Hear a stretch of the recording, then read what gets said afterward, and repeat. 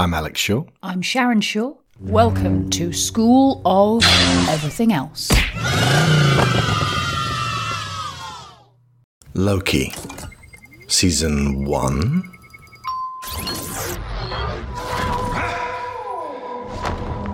I know what this place is.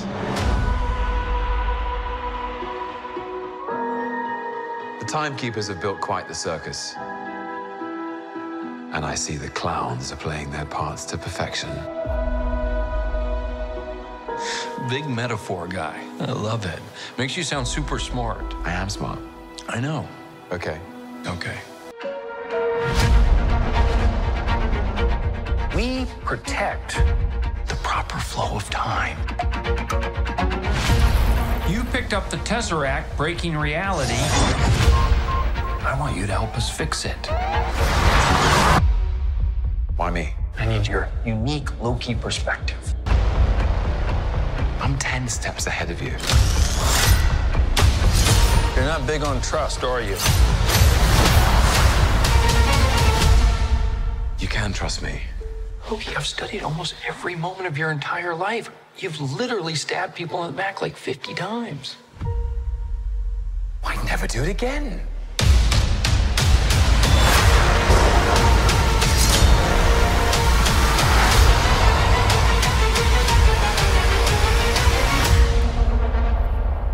We are back with what has turned out to be the first 6 episodes of the third TV miniseries in the D+ Marvel Cinematic Universe.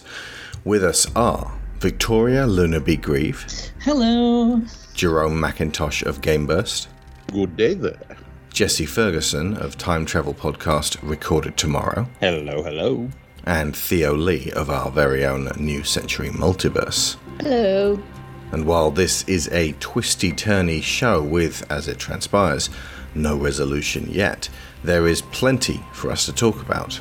Of note, WandaVision and the climax there would appear to lead directly onto the next Doctor Strange movie.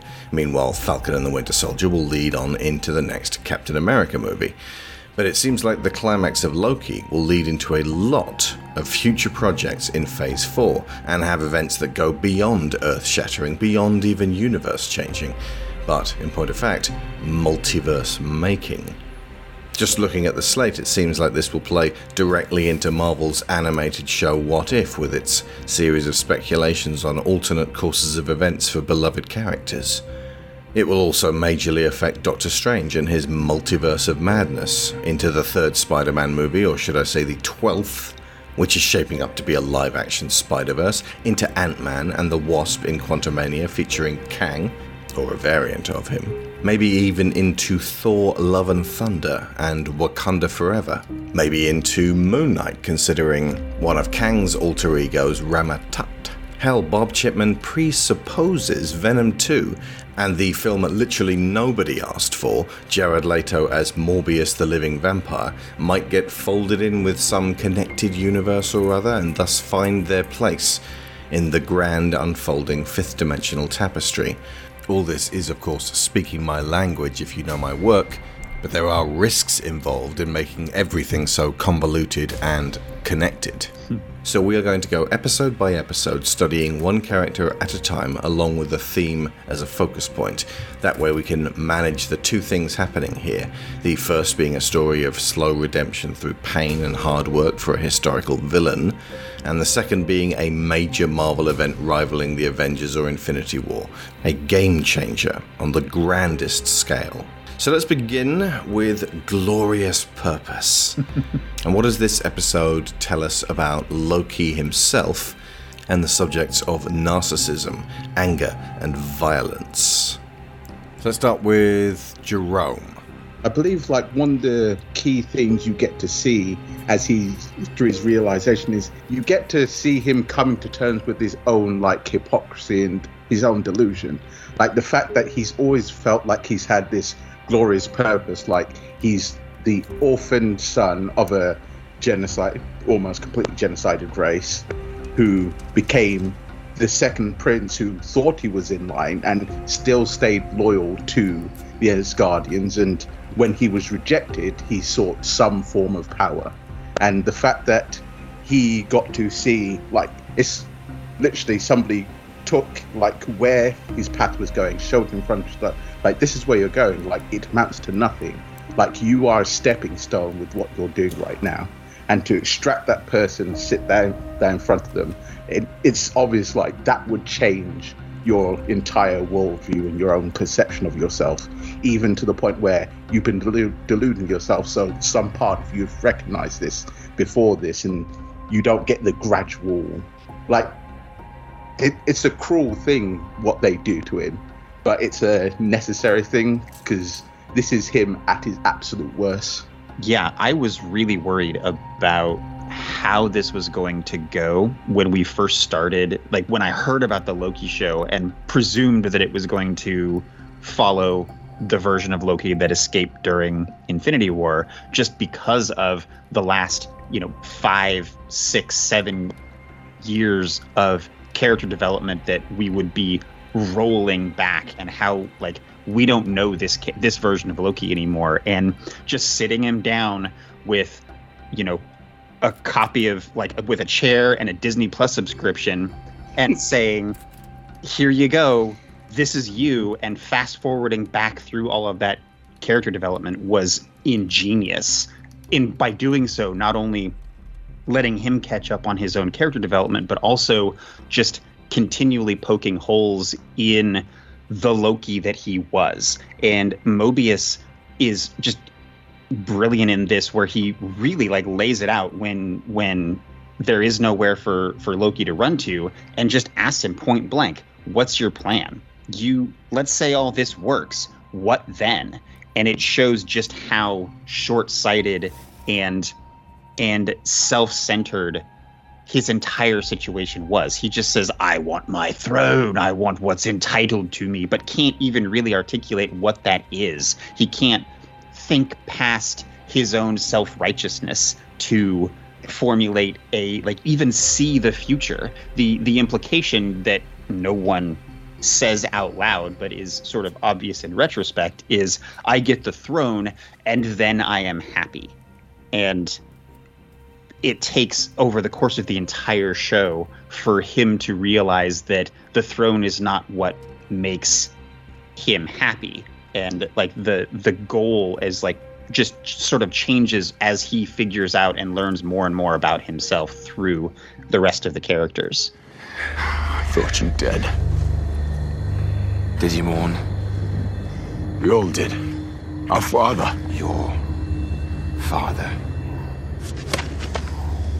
He did tell you my true parentage, did he not? We were raised together.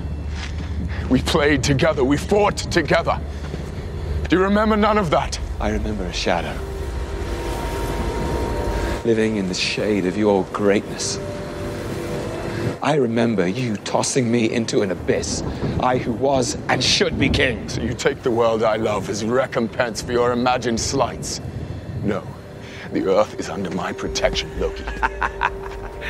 And you're doing a marvelous job with that. The humans slaughter each other in droves while you idly fret. I mean to rule them. That's why should I not? You think yourself above them? Oh, yes. Then you miss the truth of ruling, brother. The throne would suit you ill. Victoria. For me, seeing this Loki, I had to think that, okay, this is the Loki at the end of Avengers, the first time that he really got beaten by the other heroes, and the only other experience at this point was the original Thor, which at some point in this podcast, I guarantee I'm going to launch into the whole gender crit theory around the Asgardians and Thor and all of that, because it's extremely relevant. I can't wait. Just do it now. No time like the present. Okay, so I really like Loki mainly because he is, from the original Thor, an extremely feminine-coded villain. Because Asgard in the original Thor is hyper-masculine in a way that forces these kind of parallels to be drawn. Thor, Odin, I mean, even, like, Lady Sif and the Warriors 3. She's not allowed to be a warrior. So yeah. Exactly, and she even talks in that movie about the kind of discrimination that she faced, being essentially like a Valkyrie light, if you will. And who proved wrong? All who scoffed at the idea that a young maiden could be one of the fiercest warriors this realm has ever known. I did. True, but I supported you. Yeah, exactly. So Loki is the only masculine figure who uses magic, something that is coded specifically and explicitly feminine because of Frigga. He is the kind of like favored child of Frigga to a certain extent. Always so perceptive about everyone but yourself. And there's something to be said about the long history of deception and illusion being an explicitly feminine trait in these kinds of media, this kind of media. So for me, Loki was always, and then, I have a soft spot for Loki from the original, Norse mythology, but we're not really talking about Norse mythology. The moment where everything sparks in the original Thor is a gendered moment. It is Thor went to Jotunheim, and it's very tense, and back and forth. One of the Jotuns refers to him as princess, which is a direct comment on Thor's masculinity, which then results in Thor massacring ice giants, which then it is the event that causes everything to occur in Thor 1, which causes everything to occur in Thor 2, which leads into the entire plot and arc of Thor and Loki. And Loki capitalized on the frost giants breaking into the treasure vault to embarrass Thor on his coronation day. It's that little brother thing of, I'm going to get Thor in trouble. Not as malicious, but certainly devious. Right. Well, so also think about the kind of second-class citizens that the Jotuns even were. They, weren't present at the ceremony in the first place. They are codified in such a way as being a kind of dehumanized second-class civilization, even though it is Odin Allfather, not Odin Allfather except Jotunheim. He is supposed to be, they are citizens under Asgard's protection, but they are treated extremely poorly because of this thing. Meantime, the Skrulls have been thoroughly humanized. Yeah, I mean, Right. the Jotuns have basically been genocided at this point. And to the point where, Odin kidnaps Laufey's son, gaslights him into saying that, oh, well, you could totally sit on this throne, even though it's absolutely never going to happen, and I'm going to hold your birth and your origin against you this whole time. It is my birthright. Your birthright was to die as a child, cast out onto a frozen rock. If I had not taken you in, you would not be here now to hate me. We are looking at a Loki who has had a lot of trauma related to family and a lot of very explicitly gender coding, because he was never good enough to be a warrior, and there was a lot, and a lot of his powers are very feminine coded, like I said, and he didn't get the chance to have all of the character arcs and all of the progression. So, I mean, it is awfully convenient that he gets to just watch it and be like, oh, okay, this is the kind of character arc I would have. And the only thing that I feel like very specifically they show you that the death of Frigga, which is definitely caused by Loki in Thor 2: The Dark World, that cinematic masterpiece. He directs the villains to what he hopes will be Thor to potentially kill his brother by proxy, and it winds up killing his mother. He is spiteful in that moment without the wisdom to temper it. And that's sort of his whole thing, is eventually gaining the wisdom and the understanding and the empathy to relate to other people on a familial level. And because the other big moment from the other movies that Loki gets to watch on his Disney Plus subscription is his interaction with Thor at the end of Ragnarok, which Ragnarok is here is Loki's arc in a movie. You could just see that.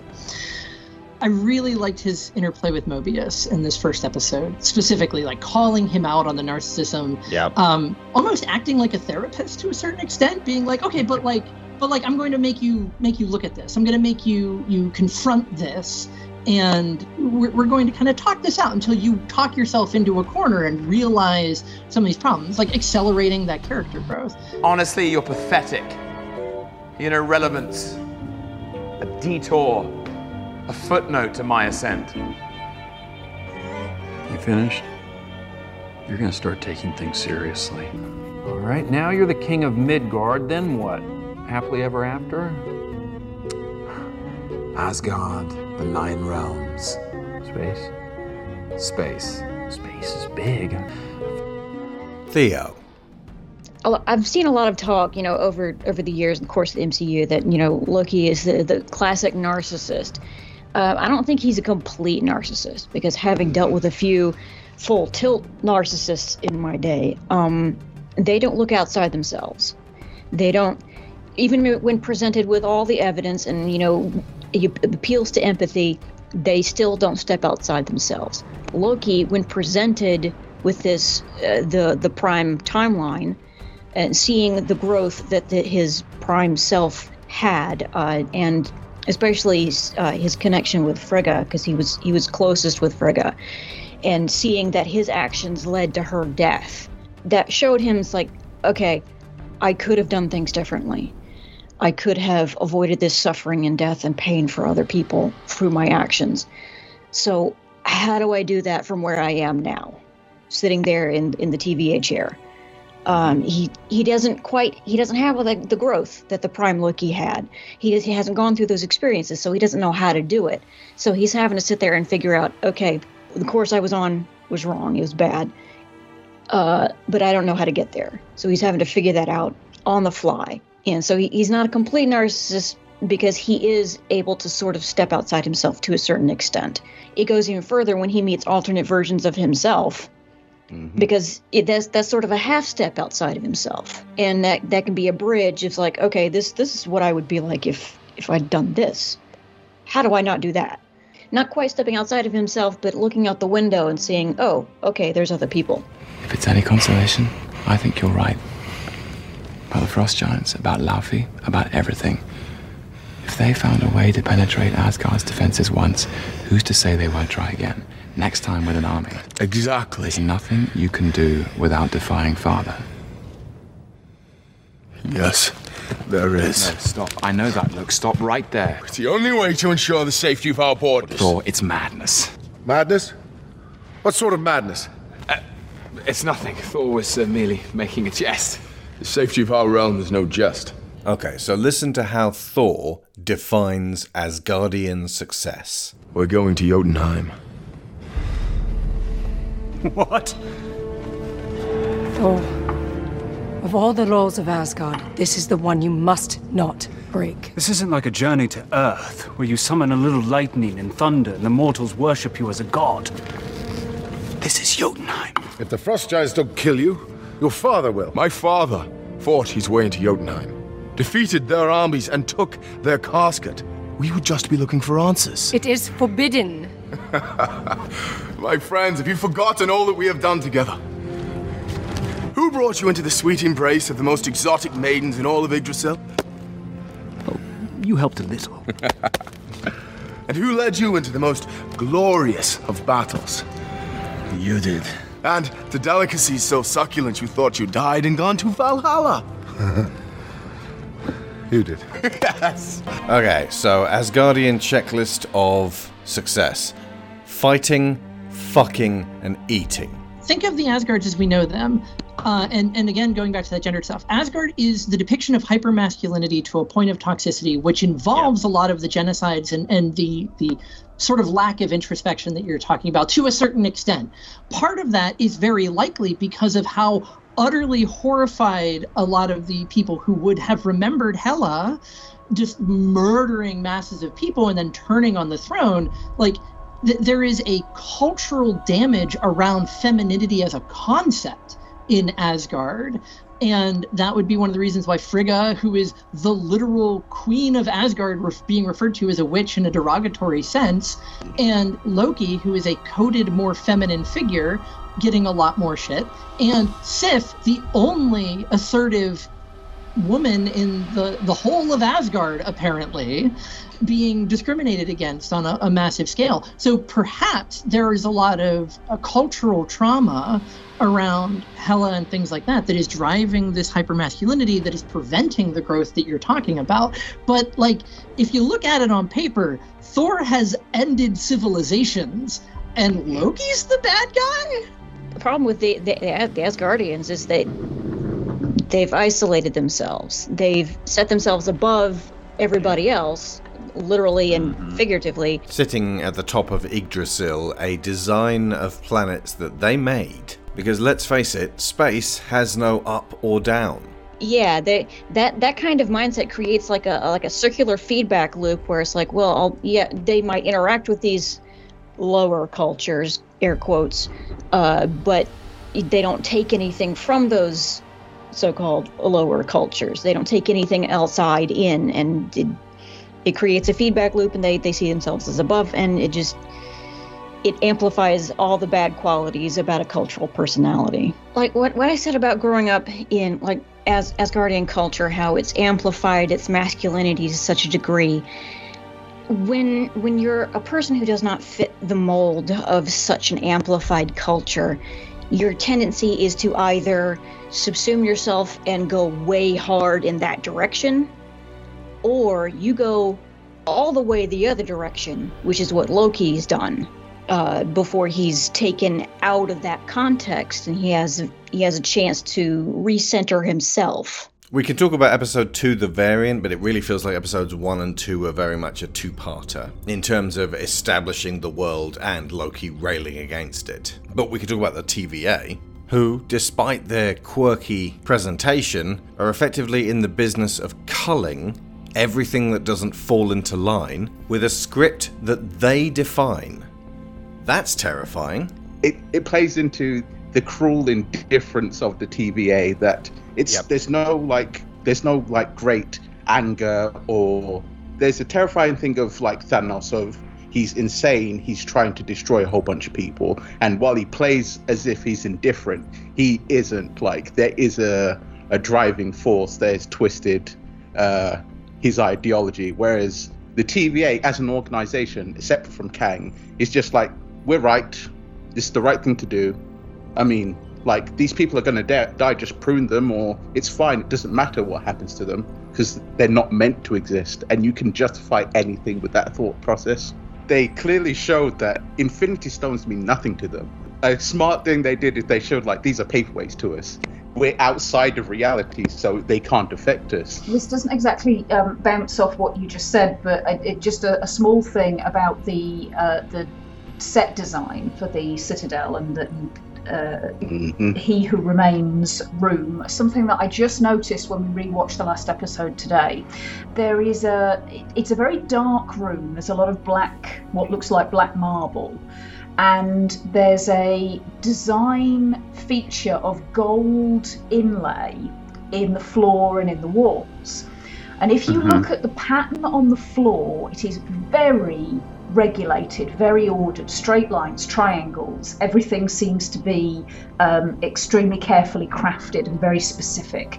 And as the pattern moves away from the center of the floor, back over the ledge behind Kang and up the walls, it goes into total chaos. It's just this golden ribbon that flows everywhere.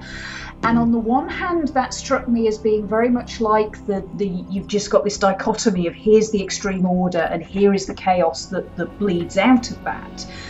And on the other hand, it reminded me of there's I think it's Japanese, an art form that basically... I was just going to make that. Yes, exactly. I was just going to make that comparison. Basically consists of repairing broken things with gold so that you get this seam of shiny and brightness and beauty within shattered fractures and cracks that no human would make on purpose. They're things that have just happened by sheer chance.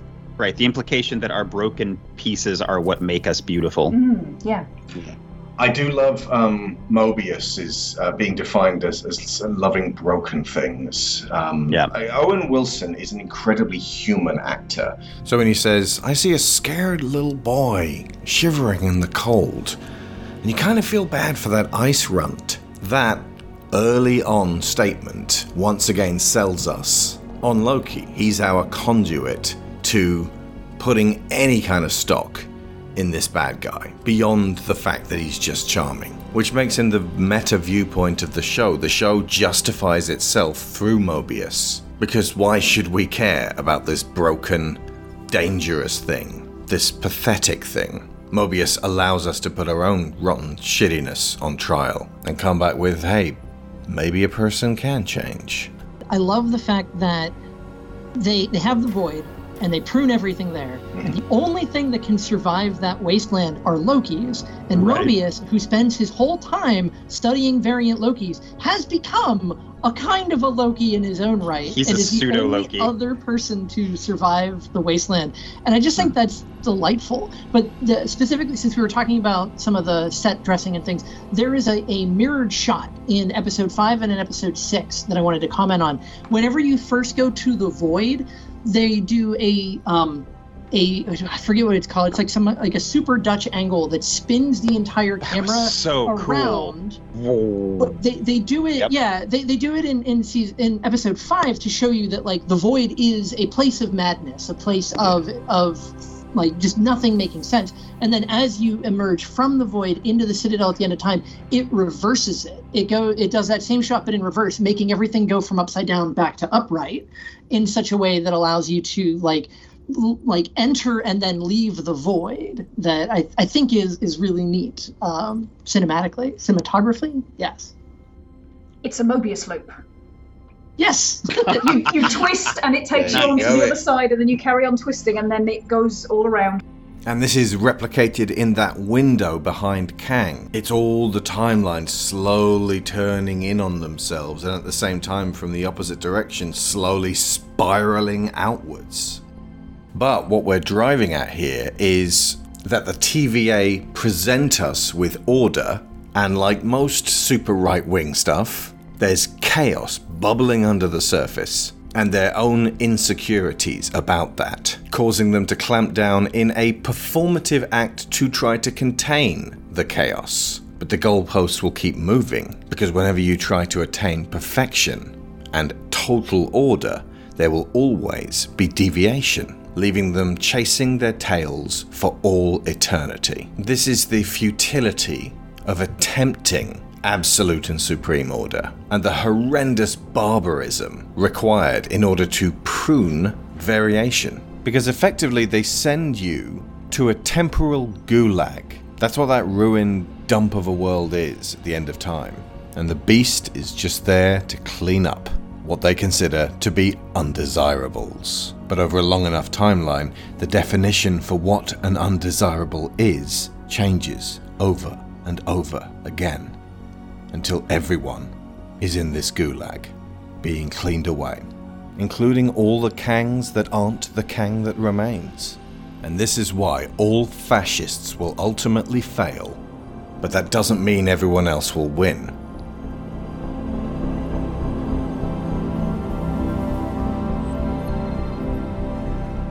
What you're talking about is how the TVA and, in a sense, the entire timeline is a form of the culture in which we live in that forces other people who are deviant, who are variant, to align or be destroyed. And that is why Sylvie should have been trans canonically, you cowards, because Sylvie's entire story is about being who she is, just embracing who she is, and then being hunted across time and space for it, so because she doesn't fit into the way that community, the reality, the culture is supposed to go, and they are constantly trying to prune her to the point where she has to live and survive under the worst possible circumstances, aka the apocalypses that she lives in, squatting in Armageddon, and harbors so much spite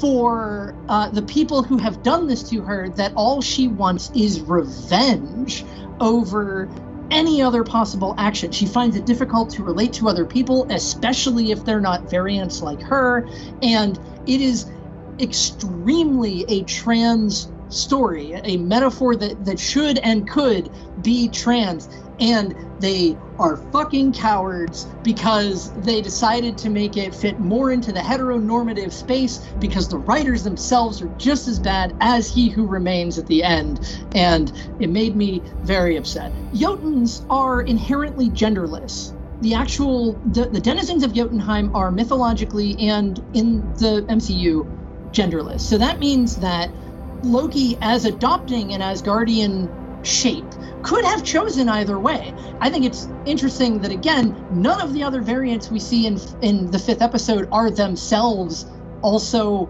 women. But that means that, they could and should have leaned into that choice a little more, and it would have really solidified that whole thing for me anyway. Not that they have to write or should write for people like me. One Loki chose to embrace this part of themselves, this character who is a villain, who is femininely coded, who embraces an aspect of power, the magic, that is feminine coded and is way better at it as a woman. Mm-hmm. And in the actual mythology, of course, and even in Loki's paperwork at the beginning, it describes him as gender fluid and this whole thing. They could have embraced that narrative and extrapolated on it. Instead, they needed her to just, no, she's been a woman the whole time. I don't know what you're talking about. Going back to what I was talking about in the actual Asgardian culture, if she was from the very beginning turned into, she chose a feminine body after being kidnapped, then she wasn't going to be raised with the pressure to act in a masculine way. She wasn't going to be raised with constantly comparing her to Thor. Think about the relationship Sylvie had with her version of Thor. It was probably way more healthy. I mean, we even see her playing with a little Valkyrie doll, fighting a dragon and saving somebody when she's taken away by the TVA. I have to wonder what kind of upbringing she had. It was probably way healthier than Loki's. Yeah. It even manifests in her enchantments, because she takes the people and she puts their personalities in a happy memory. And she might have to dig for that memory, but she could have stuck them anywhere, because, traumatic memories are just as transfixing as happy ones are. But she chooses to put people in their happy memories to enchant them. That itself, even though she is manipulating them on a literal scale, is more compassion than a lot of what Loki does. In a lot of ways, Sylvie's the main character of the show. 100%. Yeah. To the end of the world. And pity the old woman chose to die, don't you think? She was in love. She hated him. Maybe love is hate. Just remember that. What was that? Love is hate. Oh, piss off. So, on the subject of love, is there a lucky bow waiting for you at the end of this crusade? Yeah, there is actually. Oh. Managed to maintain quite a serious long-distance relationship with a postman whilst running across time from one apocalypse to another. And with charm like that, who could resist you? Well, people are quite willing in the face of certain doom. I'm sure we are. It was only ever just to keep me going. How about you? You're a prince. Must have been would-be princesses? Or perhaps another prince? A bit of both. I suspect the same as you. But nothing ever... real.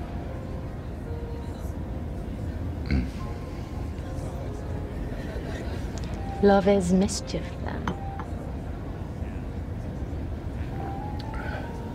No. Love is...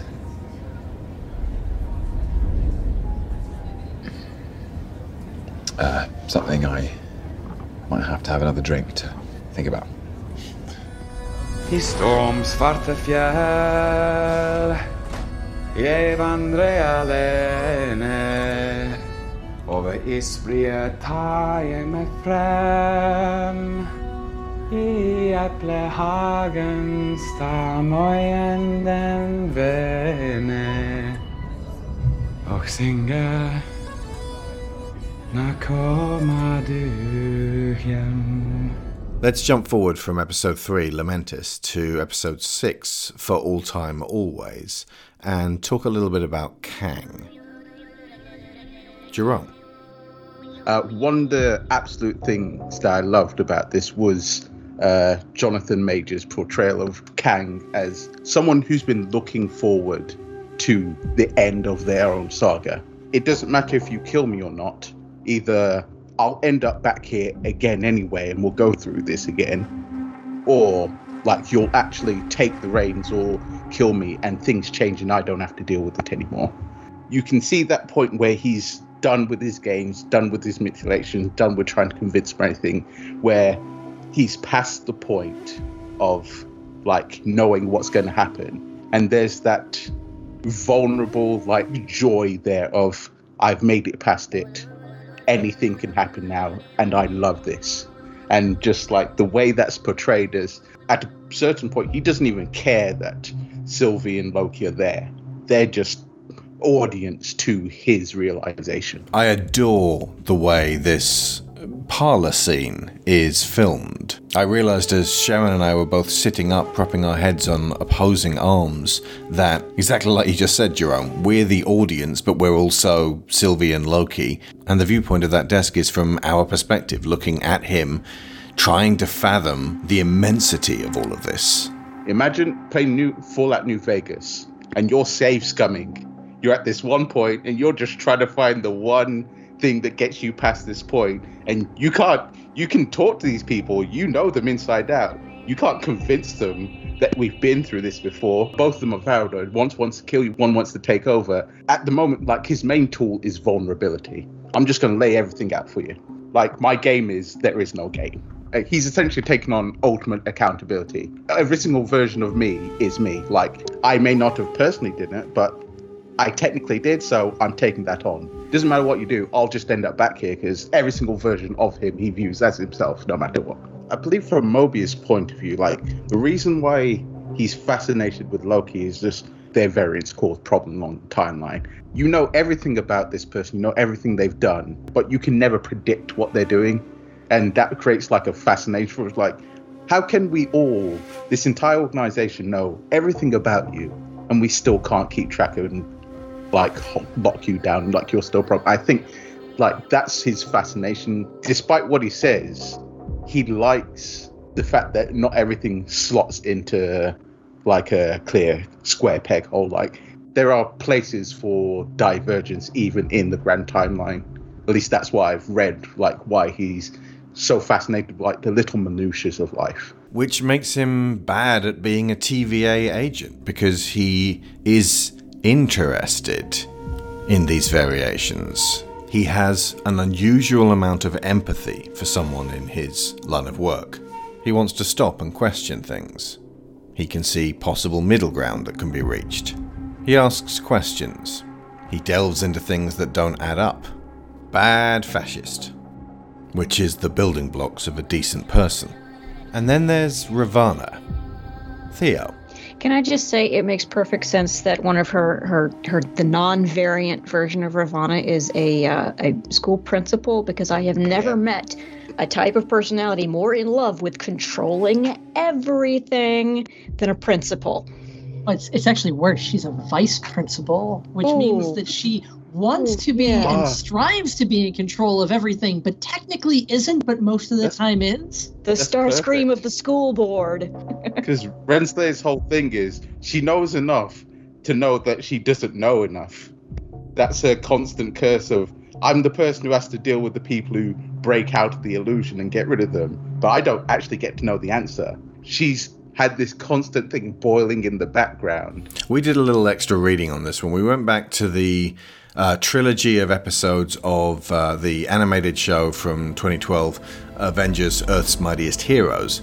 And it's a trilogy all about Kang coming from the 31st century. And he wants to eliminate Captain America because Captain America ruins the world within the next 10 years. And he comes on full cybernetic ghost of Christmas past from the future. This was what Marvel were in danger of when Kang started giving his big, long speech. Thousands of years ago, before the dawn of man as we knew him, there was Sir Santa of Claus, an ape-like creature making crude and pointless toys out of dino bone and his own waste, hurling them at chimp-like creatures with crinkled hands, regardless of how they behaved the previous year. These so-called toys were buried as witches and defecated upon and hurled at predators who were awoken by the searing grunts of the children. It wasn't a holly-jolly Christmas that year, for many were killed. Well, that still doesn't tell me why. I'm not finished. You should have gotten a snack. A warlike race of elves from the Red Planet landed on the ice-encased Earth, and they were immediately enslaved by the unevolved Santa Ape to make his confused toys. Santa Ape did not know what a North Pole was.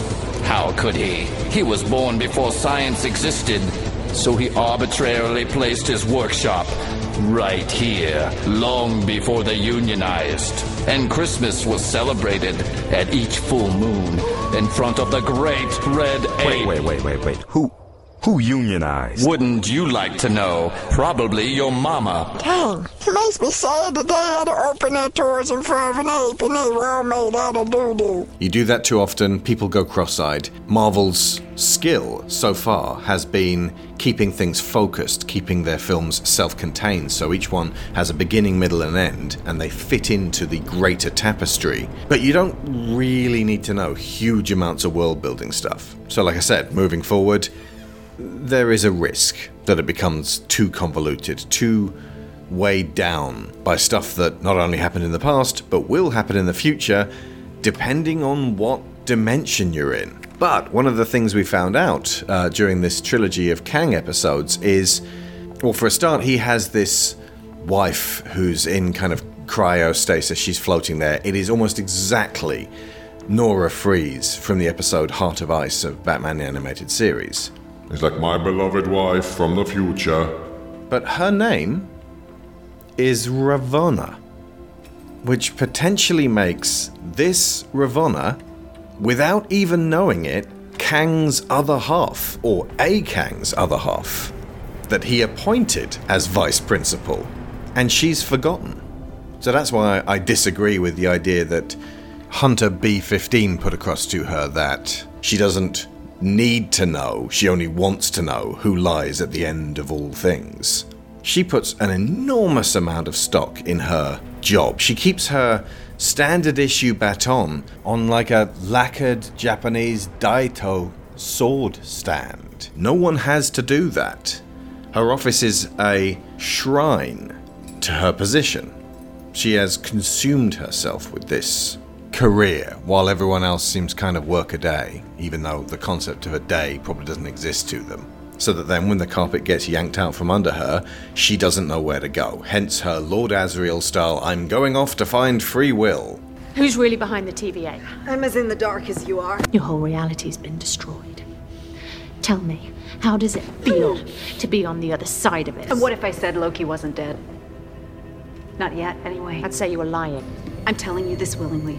Why? Because I want to know who's at the top of this. I want to know who lied to me. The branch timeline isn't reset. It's transferred. To where? A void at the end of time. Nothing ever comes back from there. Episode 3, Lamentis, is when it gets really Doctor Who. Like it's been Doctor Who and kind of Douglas Adams before. This weirdly comforting bureaucracy in charge of things that we find mind-boggling. Not dissimilar to Pixar in the way that they handle monsters and death and existence prior to life. You know, but this turns out to be a lot more bone-chilling. But on Lamentis, again, it feels very like Doctor Who, and not only because one thing I always keep falling back on regarding BBC production values on that show is, especially with the older series prior to 2005, could be filmed very cheaply in a quarry. Well, this is a Marvel quarry, so it's the same thing, but purple sky, and eye-catching video gamey neon strip lighting on prefabricated planet dwellings. And both Loki and Sylvie here seem like the Doctor, each intent on making the other their companion. They are the ones who need to be in charge. And before you Doctor Who fans ask, no, we still aren't going to be doing Doctor Who. There is far, far too much to watch for us to be any kind of authority or give any kind of fresh perspective. So this would be a great time for me to jump in, because they get saved because they make a Nexus event because Loki feels love, ? And I just want to say how uncomfortable the way that they made the relationship between Loki and Sylvie go. Like, it made me so wildly uncomfortable. Like, I get the whole, like, oh, they are different people. It's still, like, kind of a variant of self-cest, if you know, fan fiction kind of things. But I didn't like it, and it made me uncomfortable for a very specific reason. For so much of Loki as we knew him in the major MCU, what he wanted was familial love. He wanted the family, he wanted the connections, he wanted Thor specifically to, like, love him, to, like, be a brother so that he could actually have the thing that he never thought that he had. And the only person who gave him love when he was a child was Frigga, and the whole thing. And so the fact that she's a lady, so clearly, like, it's this shoehorned in, like, love for himself kind of deal. Making it a romantic love, for me, felt really inappropriate on several levels, because I wanted it to be more of a, like, oh, you're, like, oh, no, I'm actually, like, protective of you. Like, you are my little sister, but you've been through, like, so much shit that, or big sister, perhaps. But, like, I wanted it to be more, like, understanding of that they both came from similar trauma, that they both came from a similar place, but they are wildly different people. We are in this together. Like, I actually, like, reenacting the arc that Loki had with Thor, but with Sylvie instead on a more compressed timeline, because they are so much better at relating to each other because of who they are. Like, to me, that would have been a lot more nuanced and a lot more interesting and a lot more in keeping with the Loki from that we all know and love, than to just be like, but romance, let's see the pretty people kiss. And yeah, I was very uncomfortable by the whole relationship.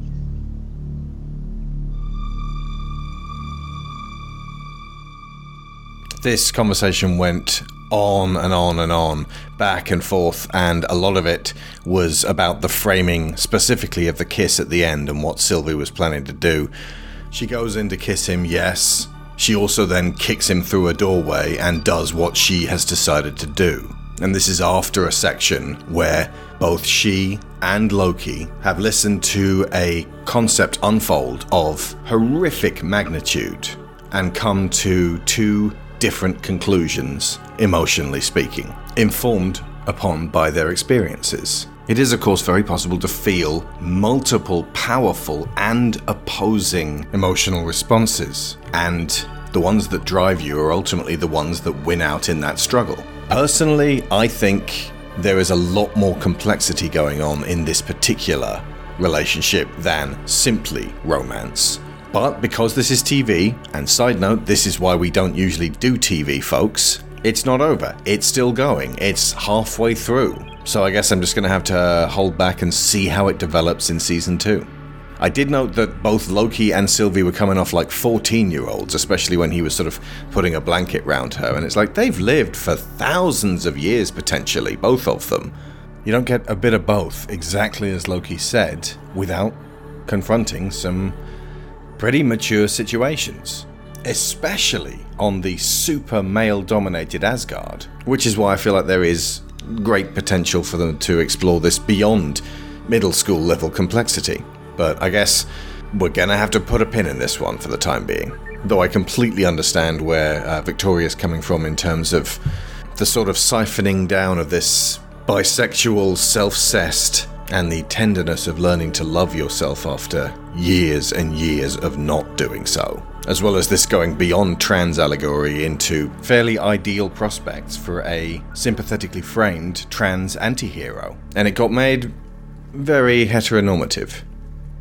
Because Disney are cowards. There's a lot of people that they don't want to piss off. And it is a very volatile time right now. In terms of cinema, in terms of TV, in terms of streaming, in terms of storytelling. Progressives are pushing forwards and demanding visibility in these stories for the historically marginalized and the currently beleaguered Trans heroes right now could save lives. And it seems to not matter if that turns up in tiny stories because no one wants to know about little indie projects.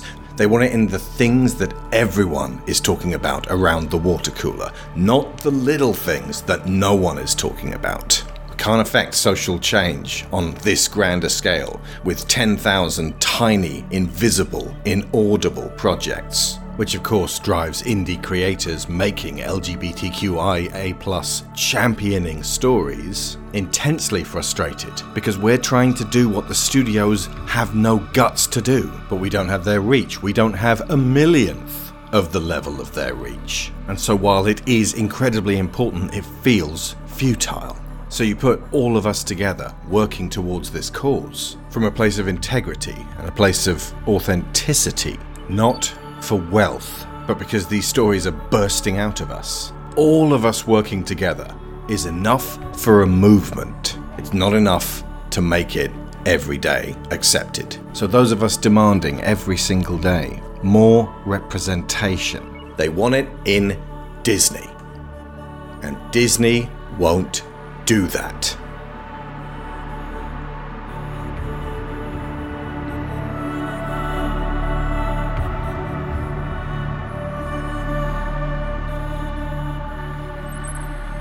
Before we run out of time for Jesse, I have a question for Jesse about a lot of this stuff because you're the time travel expert apparently. Let's do it. So we see how the TemPads work. That it moves back and forth along the sacred timeline, and it can go up branches to clear them and then return.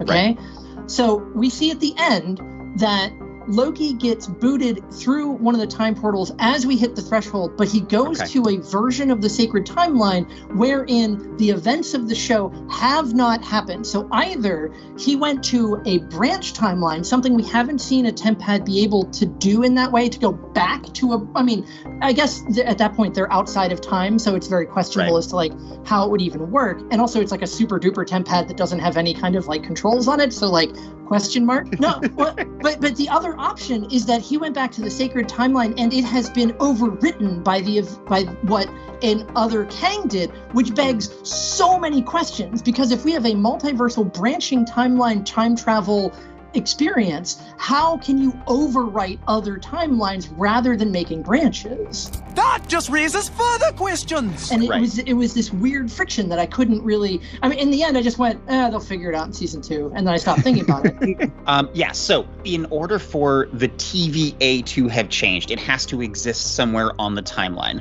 And I've always postulated that the only way that you could detect changes in a timeline to like see temporal variance would be if you exist at the beginning of time as opposed to the end of time. I believe that the TVA was established at the beginning of time and is sitting there, and when all of this happens, like after we quote unquote cross the threshold, which by the way, tangent, I have not seen a single frame of Lovecraft Country, so this is my first exposure to Jonathan Majors, and holy shit. Anyway, what I think happened is that Loki was kicked back, and the multiversal, like the multiverse started to form again and branch out because we didn't know what was happening yet, and because Kang / Immortus / whatever is no longer actively in charge of it right now. He's kind of letting it go and letting everyone decide, and that means this is like the universe, the new sacred timeline, because they've been calling it the sacred timeline this whole time. Really, it's just the timeline where this version of Kang won. It's this Kang's timeline. So it's sacred because it's the one where he gets to be the victor, and everything that he's doing is just to ensure that his timeline is the one that wins. So in this case, quite literally, history is being written by the victors. Yes, exactly. It is literally being written by the victors. So what that tells me is that he was kicked back all the way to the beginning of the TVA,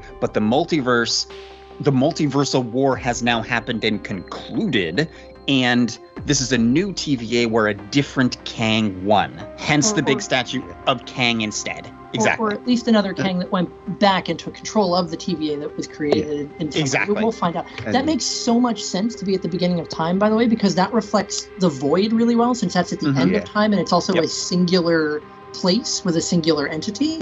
Because the other that eats the other timelines. That's brilliant. Okay. It's a big old fractal too, with exactly where it's like branches coming off of branches coming off of branches. What if this multiversal war that sparked the creation of the TVA is not in the past, but they've started it now? Or it's maybe time is not a line, but a circle, and that's why clocks are round. That's a legitimate physics theory. If you dig into string theory, there's an idea that the Big Bang is actually the Big Bang was essentially the cyclical nature of the universal expansion property, that the universe expands so much that eventually quarks start to expand and explode matter out of that and become this cyclical Big Bang. And so the universe is literally just restarting over and over and over and over again. And people said our Back to the Future trilogy episodes broke their brain. Kang is positioned repeatedly in this scenario in the Citadel as both God and the Devil. He approaches his speech like Al Pacino in Devil's Advocate, less hammy, more personable. Theo mentioned earlier that he has an apple there, which is particularly ironic as the apple of discord being offered to two serpents.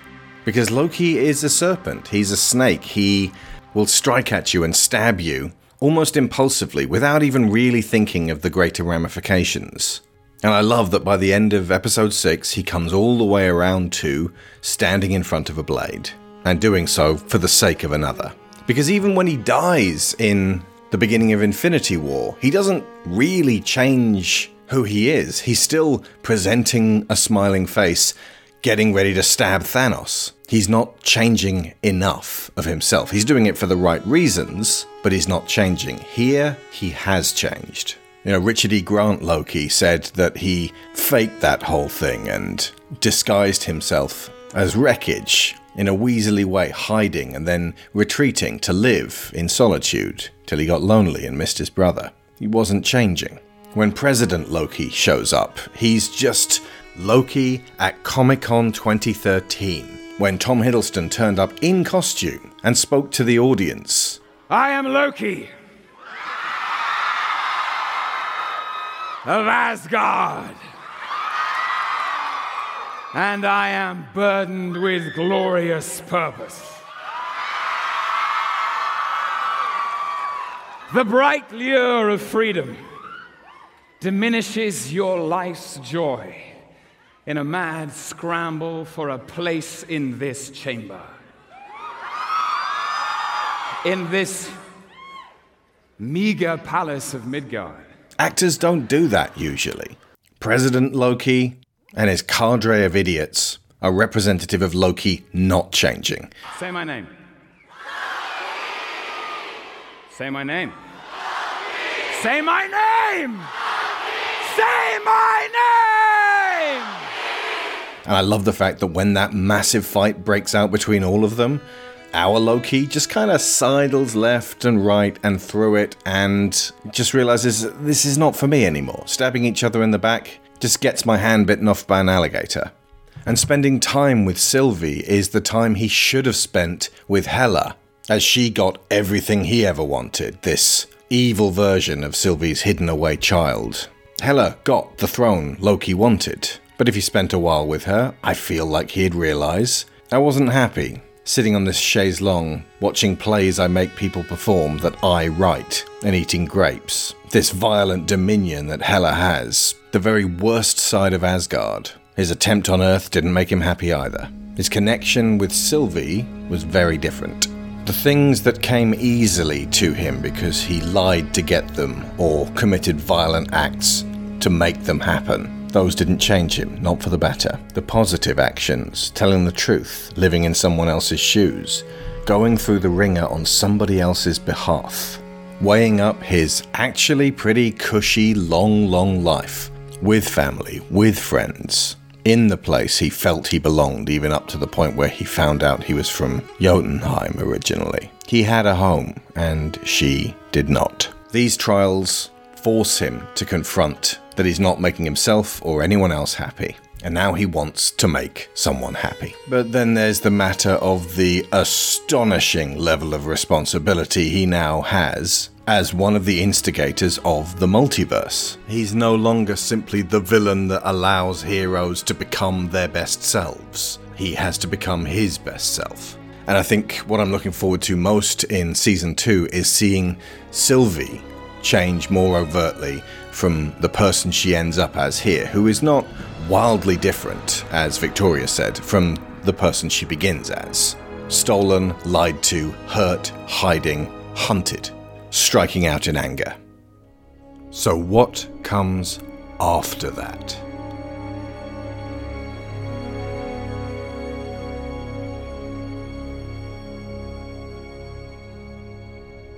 Now that we've reached the end of this show, I can confide in you folks that this was kind of a nightmare recording. It's currently the middle of a heat wave in many places in the world, including England, so Sharon and I were exhausted from a weekend of cramming Loki. This was like a Sunday night. And we had to podcast with the windows shut for the sake of the neighbours, and without the fan to keep us cool for the sake of all of you listeners. It's probably a bad sign when your hand sanitizer starts bubbling and turning into steam. Far worse than that though, Jesse's partner suffered an eye injury, so he had to leave halfway through. Everyone was on camera when we joined Skype, so I went to grab our webcam, and when I plugged it in, Skype defaulted to the shitty microphone on that thing. And also jumped the sensitivity up to 11, so pretty much everything I said was distorted, making our side of the call unusable. And because we were all in a massive rush because we only had Jesse for a short amount of time, I didn't stop and think and go, hang on a second, Skype is treacherous, it will have adjusted everything. But Sharon and I sounded like ass, that's why you only heard a little bit of her in this. Thor says in, I don't even know which film, I've lived 1,500 years, I've killed twice as many. I'm like, fucking hell, Thor, you have massacred thousands personally within armies that have massacred far more, and it never occurred to you your dad was a bit of a wrong-un for suggesting this was a good idea? Yeah. Victoria's giving me the expression at this point. It's so much more fun with cameras up. Luckily, I salvaged what everyone else said from what ended up as a 2-hour and 20-minute, very rough and rambling recording session. We were delirious. If anyone can get a third backup as well, just because having to insert so many USB devices usually stymies Skype and has them go, no, nothing recorded whatsoever. It didn't happen. I have a second. Victoria said she has another one going. Okay, cool, right.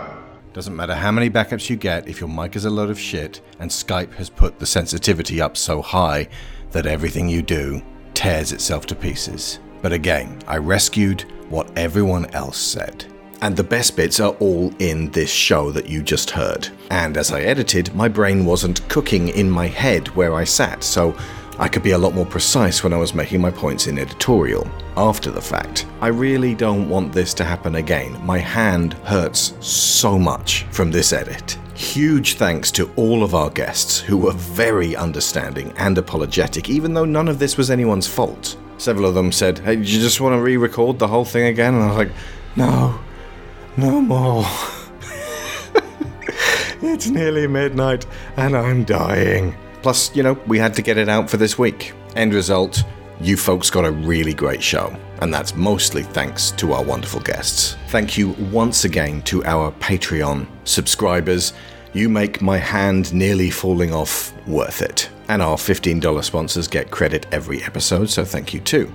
Aaron Lecluse, Abel Savard, Alex Outridge, Angus Lee, Benjamin Hoffer, Brian Novak, Cassandra Newman, Chris Finnick, Christopher Giant Wolf of Asgard Fenris, Kieran Dashler, Connor Kennedy, Dan Mayer, Daniel Salguero, Dan Hepner, Dave Hickman, David Shealy, Duran Barnett, Finn Bar-Nicole, Frankie Punzi, Greg Downing, Jameis Enright, Jesse Ferguson, Joe Crow, Joel Robinson, Johan Clayson, Joe G, Josh Waster, Kat Essman, Kevin Vahey, Lorraine Chisholm, Mark Luksch, Marty Huey, Matthew A. Siebert, Matthew Webb, Michael Haskell, Sarah Montgomery, Tim Rosensky, Timothy Green, Toby Jungius, Tom Painter, Trey Contreras, and Valencia Burns. And if you did, by the way, want to check out an invisible, inaudible, independent project that champions LGBTQIA+ heroes, you might want to check out Stone Spring Maidens, which features the voice of one Theo Lee as lesbian crystal physicist elf Penthesily Renwick in a female-centric world that Victoria Luna B. Grieve helped me to build. Autumn.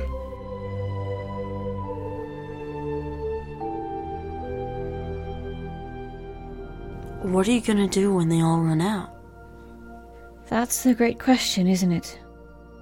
Most of our wars now are fought over the mining of sizable deposits.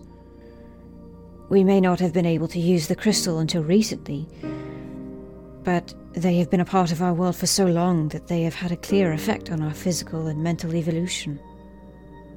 Penny ran her fingers over the orange and green stones inset in the tactile resonance glove that she had forgotten once again to take off after work. If you think about it, you, Standers, I mean to say you and your kind, are living proof that we would be different without this one key cosmic incident. And that means our fate is tied unavoidably, inexorably to the crystals. When their power is gone... She caught herself growing overcome and took a moment to compose and get the words right. Our world is slowly, gently dying, passing into a final winter. On some subconscious level, I feel we have accepted that. This is why we don't consider it the last place we shall dwell. It is the land and sea we live upon, but some of us, many of us, believe we are destined to travel beyond it. Harry looked up at Luminia, glinting in the far darkness. You want to go home? Penny nodded, gazing at her intently. See? She said softly. You understand us already.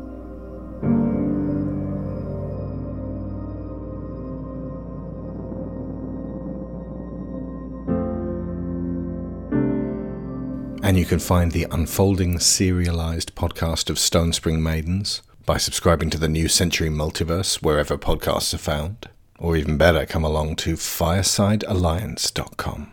And on that note, let's hear from our guests on where you can find their work. Starting with Jesse.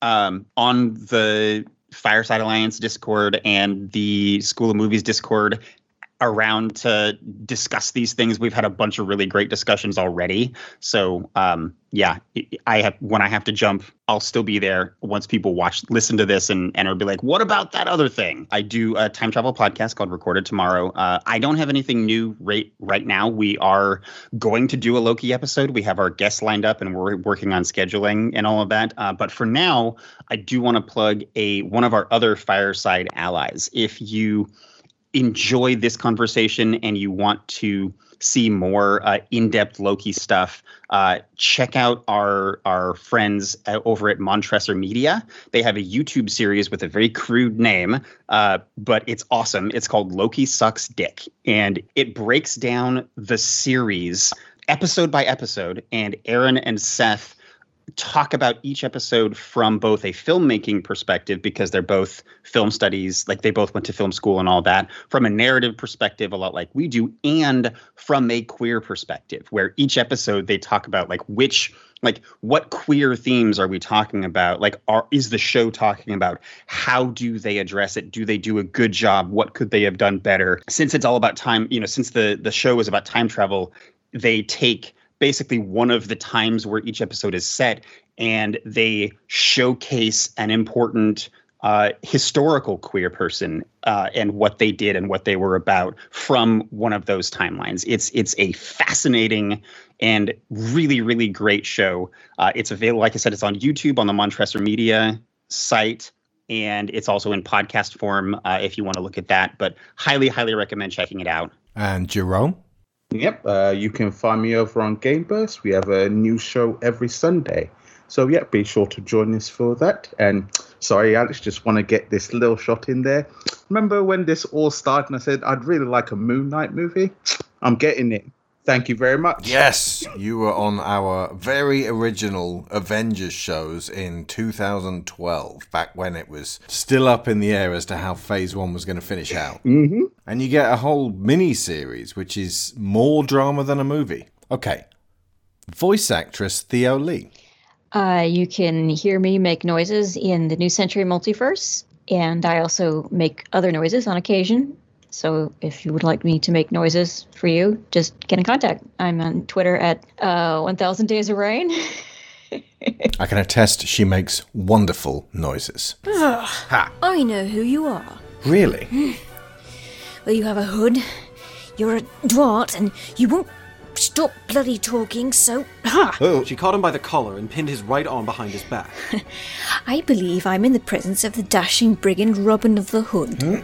You forgot green. I always wear green as well. Let go of me. No. Let go of me. No. Please? Oh, all right. Really? No. Good gravy is it hot tonight. See, Alex, people don't talk about how climate change is ruining the podcast industry. I mean, I really think that we need to get on this. Yes, I know what you mean. In many ways, we're the worst affected. Definitely, yes. Victoria Luna B. Grieve, take us home. I mean, it's just my normal, like, you can always find me on Twitter at VixenWitch. The W is 2 V's.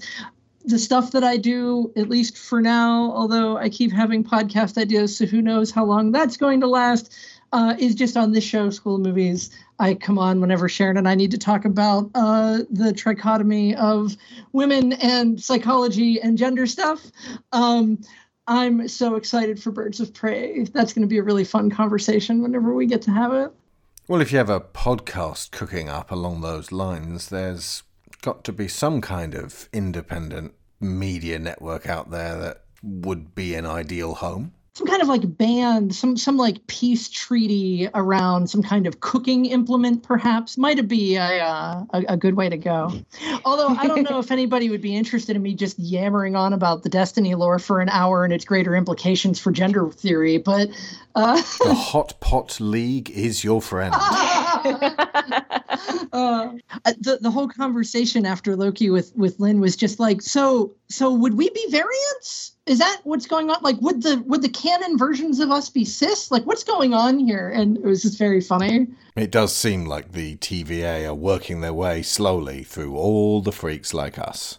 In a way. Yeah. So, I mean, who knows? Maybe I'd end up in the void playing Polybius in a bunker that used to be a bowling alley and drinking Ecto Cooler with Kid Loki. I mean, I'd be here for it.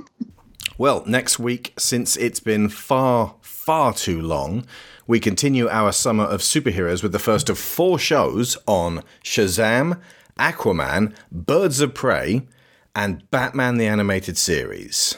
Until then, I have been the best variant of Alexander Shaw. And I have been the pruned version of Sharon Shaw. You were totally pruned. Pruned out this whole show. Totally pruned. I'm so sorry. Just so had to send you to the end of time. And, yeah. You evaporated out of the whole thing. And school's out.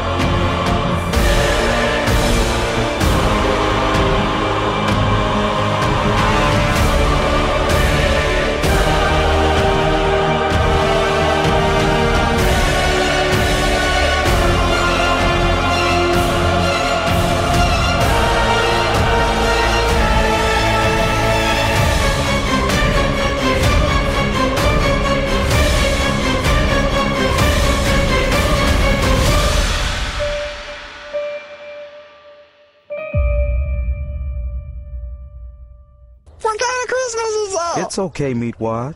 This is all a bunch of bull. You don't believe? Believe what? That you're a ghost and that Santa Claus is an ape? That's the most ridiculous... an ape. Now he is a machine. I love cookies and a glass of milk for a machine. No, man, he's an ape. I mean, wait, he is a machine. You are trying to mess me up on purpose. But I thought everyone back then was undeveloped. Couldn't make machines with their crinkled hands. But the elves came from the Red Planet, and there was much defecation. Yeah, you mentioned that. How long ago did you say this was? Thousands of years ago. No, shut up!